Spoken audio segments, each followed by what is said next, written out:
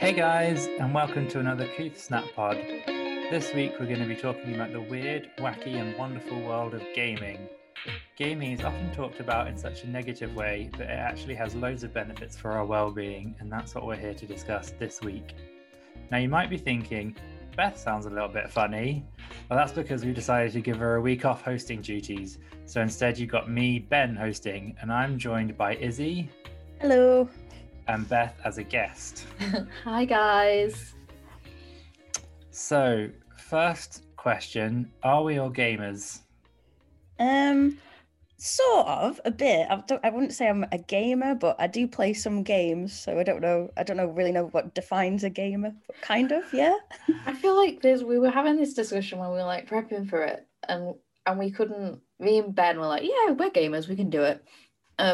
And then we were trying to find like our third person, and we asked Izzy, and she was like, I'm not a gamer, but I play this whole list of games.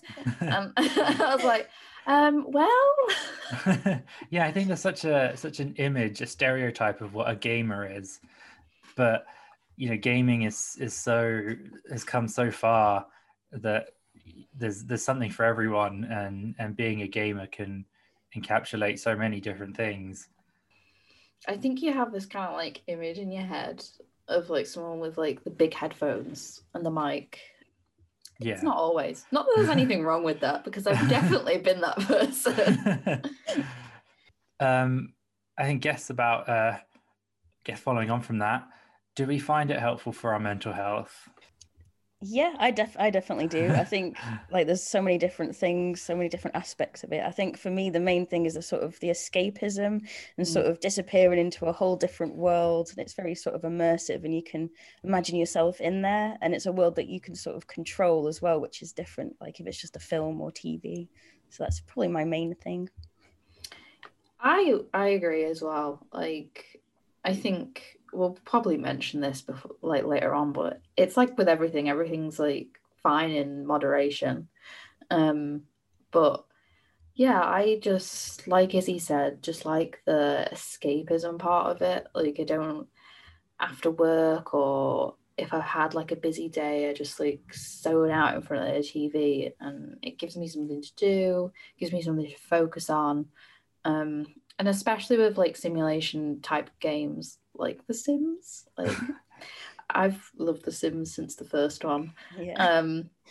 I think it gives, is this healthy or not, that kind of control over everything, because you can't control everything in the real world, and I think it's nice sometimes to be able to make the decisions for these other people.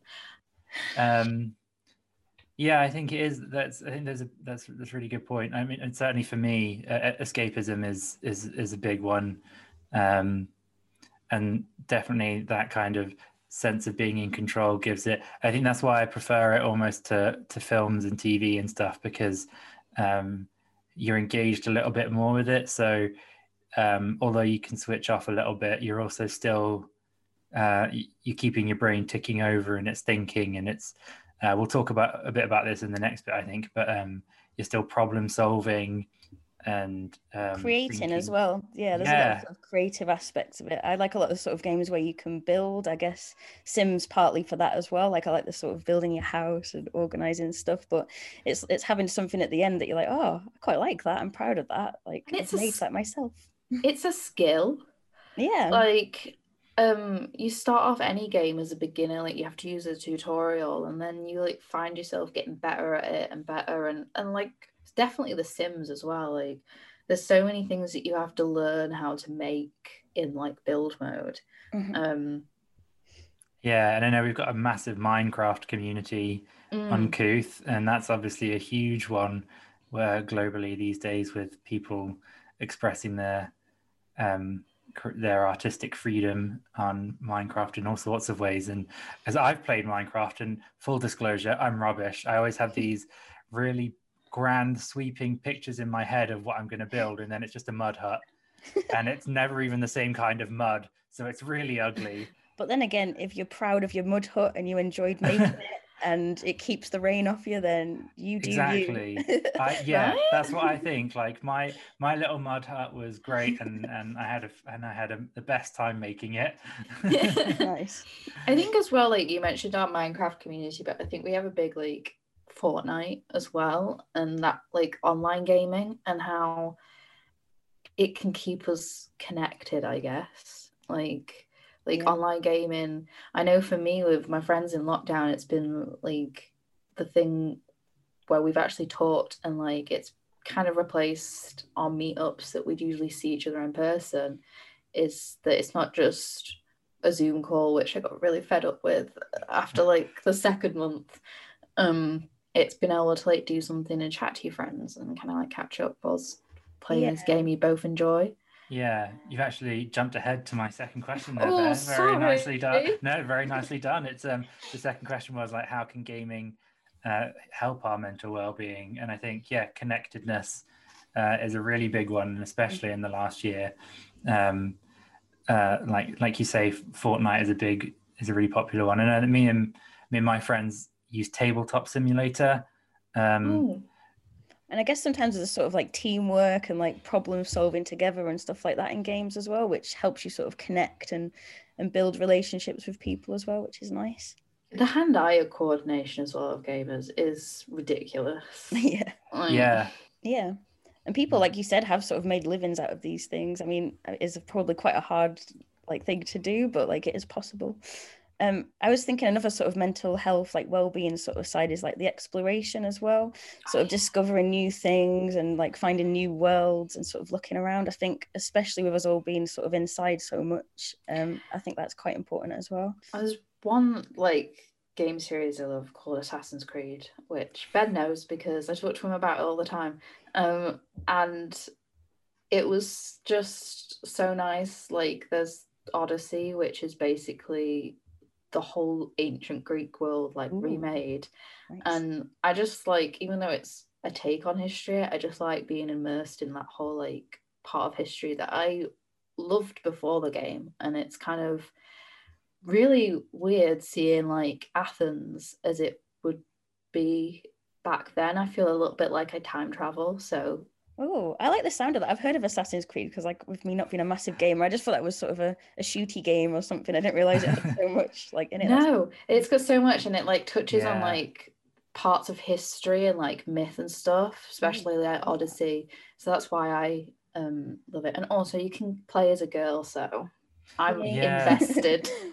I was going to say, I think another really to kind of build on Izzy's point, the flip side of exploration is that there's exploration in game, and I think games can help you explore yourself sometimes. Like you can use characters as kind of a detached personality, something a bit separate from you to explore things about yourself, and you put those things on that character, but you can safely turn it off at the end of the session, and it doesn't feel quite so scary and quite so real as if you were doing it yourself. And I think as we get better gender and sexuality representation in gaming, I think that's really helpful for people, because you can kind of explore how you feel when your character is given the choice of making romantic decisions. You know, if you think you might be gay, you can make that decision with your character and see how that feels for you. And if it's a gender thing, if you're struggling with gender, you can kind of put your character. You can make a character that kind of looks like more how you feel on the inside, and I think that's a really powerful vehicle for a lot of people. That is wonderful. I've never thought of it that way. That you can kind of, if you're not able to like live as the gender that you want to in real life, being able to like live, like experience it somewhat in a game is just sounds wonderful. It's like one step up from sort of visualizations. You could sort of imagine these things. That's one step, and this is almost a bridge between that and like in the real world stuff as well. Yeah. And I think it's why representation is so important in games, because like you said, there is still quite a long way to go, but the gaming industry is getting there. I don't know whether I'm going off on a little bit of a tangent here, but I fell in love with like Odyssey and Valhalla and the Assassin's Creed franchise, but there's like so many others as well because of those female characters.